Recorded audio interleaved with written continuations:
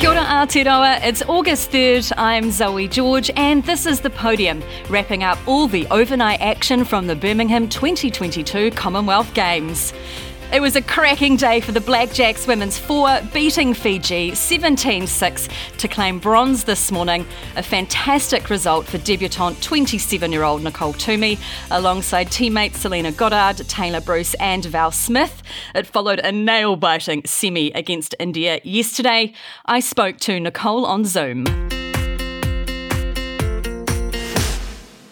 Congratulations on your bronze medal on your debut. How are you feeling? Thank you.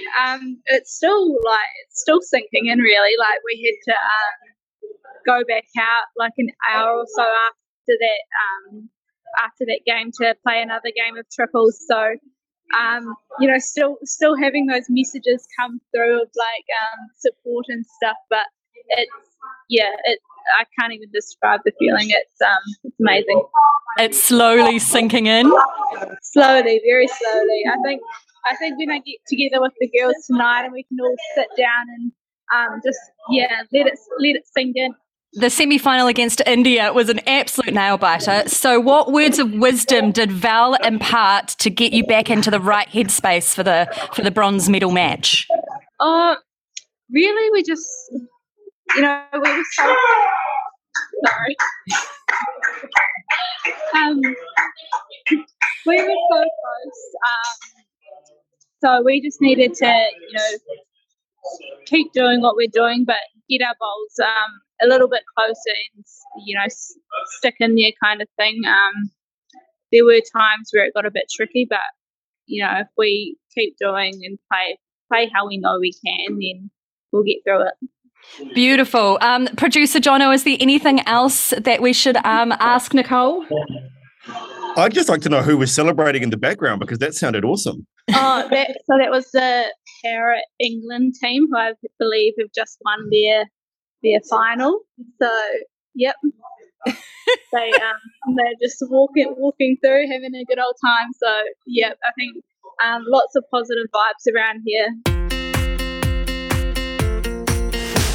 In the pole vault, Imogen Eris also claimed bronze with a 4.45 metre vault after beating Olivia McTaggart on countback. Shock for gold medal hope Joelle King this morning, losing the squash singles semi-final to Holly Norton 1-3 and will now play for bronze. Just from the first point, I just didn't feel really settled in there and she capitalised. She's played really well. She's moving well. Kind of just hung in the rallies and I just really disappointed with that, to be honest. And Paul Cole won his semi 3-0 and will head into the gold medal match tomorrow. I can't even describe it, but it's almost taking me the other way too much. I want it too badly, and I've got to keep my mind on one rally at a time, and that's what my old man's been telling me, and it's so cool, man. We've been doing so well. The cycling's been incredible. The swimmers are dominated, so just watching those athletes bring back medals and how proud the New Zealand team are, it just makes me want it so badly, yeah. Reporter Ian Anderson was there. Kia ora, Ian. Good afternoon, good evening or good morning, whatever time it may be. So what happened with Joelle King? Yeah, that was a surprise. She did have a tough quarterfinal match, and I asked her afterwards whether that had sort of had an impact in terms, thinking maybe fitness, but she said possibly more emotionally. She really admitted that she struggled to get into the game today right from the first rally, and if you were watching that game without knowing who was the world number 5 and the world number 20, you would have thought Holly Norton was the higher ranked player. It just wasn't Joelle King's day. There were a few tears from Joelle following her match, and also when Paul Cole won and they hugged after his match. How did Paul Cole go? 3-0, that's emphatic.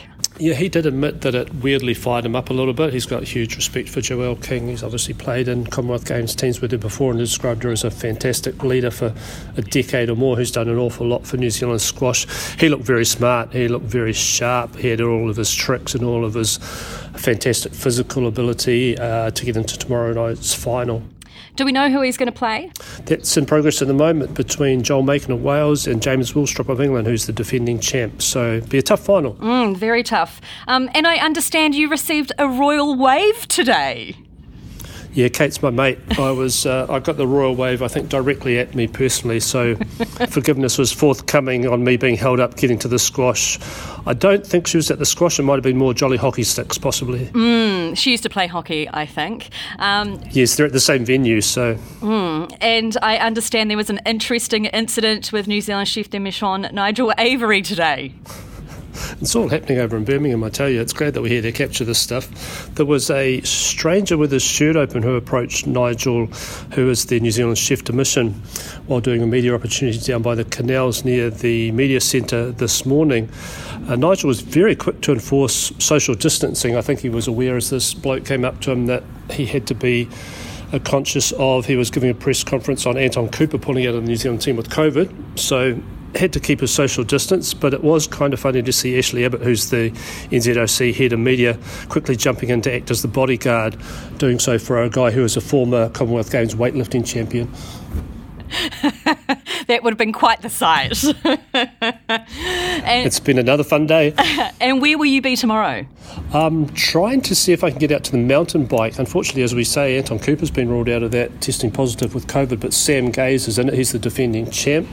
And then there's so many options after that, hoping if I can make it back in time, maybe go and see David Leety throw some tin around the gym, see if he can win another weightlifting gold. Oh, yes, that will be definitely one to watch. It's also been the first day for Kiwis in athletics getting into their campaign after so much success already. Sprinter Zoe Hobbs says it's really inspiring for her to push for her best as she sped into the 100-metre semi-finals. Yeah, New Zealand's done so epic, and it's so cool to see so many medals so far and the success of the rest of the team, so it is definitely inspiring me to go out there and do my best. And yeah, I'm so proud to be a 100 metre here competing for the first time in a long time. Shot put star Maddie Wishy with a similar sentiment. I hope to add to the medal tally. Everyone's doing amazing, and it's really cool to watch everyone in the village and see them kind of prep for it all, so just happy to be part of it all. What does it do for you as an athlete to have the inspiration of those other medals? Or is it a little bit more pressure, or what does it feel like to be starting now? Not necessarily a lot more pressure. You know, I came in this with a mindset of what I wanted to do, and I don't think that affects how I perform or my mindset, but it's definitely cool to see that and be around that atmosphere. And Connor Bell qualified for the men's discus final. Reporter Rob Van Rooyen was there. Hi, Rob. Hi there. So a pretty good day. First day showing at athletics. Tell us more. Yeah, absolutely. I mean, it's a rather dour day actually here in Birmingham, but not that stopped Maddie Wishy donning the sunnies as she did it here in Tokyo last year. They're a good luck charm, so she had them on, and casual as you like. One put, 18.08 metres. That's clear of the 18 metre mark for automatic qualifications. She was one and done. And Zoe Hobbs as well, you know, pretty emphatic, 0.01 second off her Oceania record set at the World Champs in Oregon just last month. So a good start for them both. Ahead of our first medal chance coming up a bit later. It's the women's pole vault, Olivia McTaggart, is a chance for a medal there for New Zealand. When will we see Zoe, Maddie and Connor in their finals? So Zoe's going to have her semi-final tomorrow, and then all going well, there'll be the final a little later, which will be about 10 o'clock local time here in Birmingham. Maddie's also got her final tomorrow evening here. As for Connor and his discus, that's Friday morning New Zealand time. And I understand there's been more transport woes for you, Rob. Oh, look, it's ongoing. It's ongoing. It's a curse, isn't there? Look, it started with having to take a detour on the way back to the train station in London last night as I made a late trip dash back to Birmingham due to train strikes today, so I couldn't afford to risk staying the night in London. But anyway, there was a crash. A bloke had been knocked off his bike in London, so the Uber driver had to take a detour, and then the train, we had to stop at a station and wait for the police to come along and drag an unruly passenger off one of the coaches. Fortunately, not on the same coach as myself, but that was just another delay. I think I got back to Birmingham about 1:30. So. Oh goodness! I hope you managed to have a bit of a sleep in this morning. Yeah, my best sleep of the trip, no doubt about. Still awake at 8 o'clock, so and basically straight into it again. But definitely the best sleep I've had. And where will you be tomorrow? Track and field, yeah, I'll be here at Alexander Stadium. I think it's meant to be a bit warmer tomorrow. It's a rather breezy day here today, but yeah, I think it's meant to be a little warmer tomorrow. So yeah, definitely track and field, all go. Thanks so much. Here's what else made headlines overnight. In 3-on-3 basketball, heartbreak for New Zealand women, finishing 4th after losing the bronze medal match 13-15 to Australia. But regardless of the result, it was wonderful to see our team do so well in the sport's first outing at the Commonwealth Games.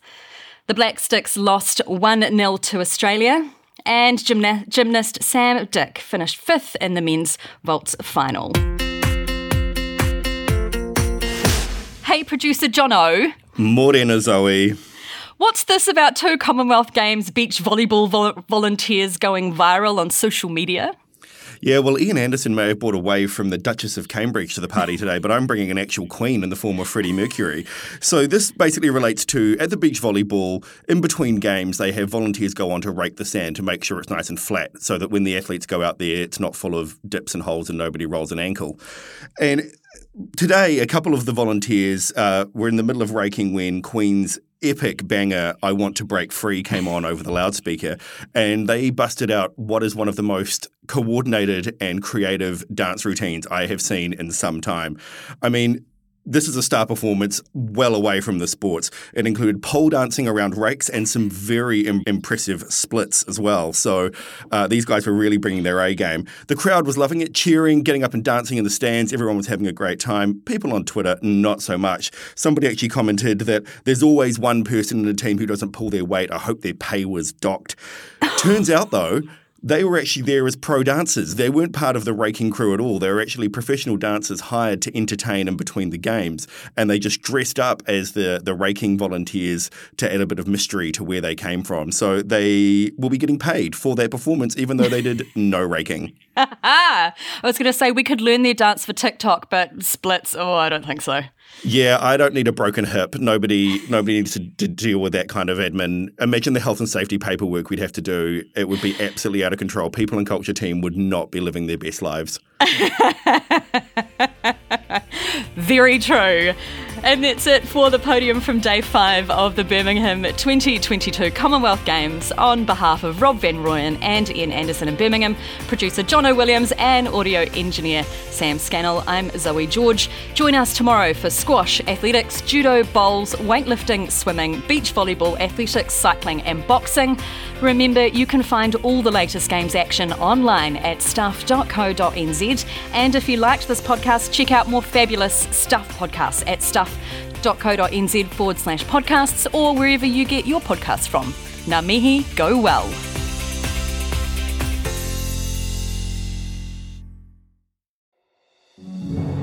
If you don't have time to read the in-depth stories or you just prefer to listen instead, The Long Read from Stuff is the podcast for you.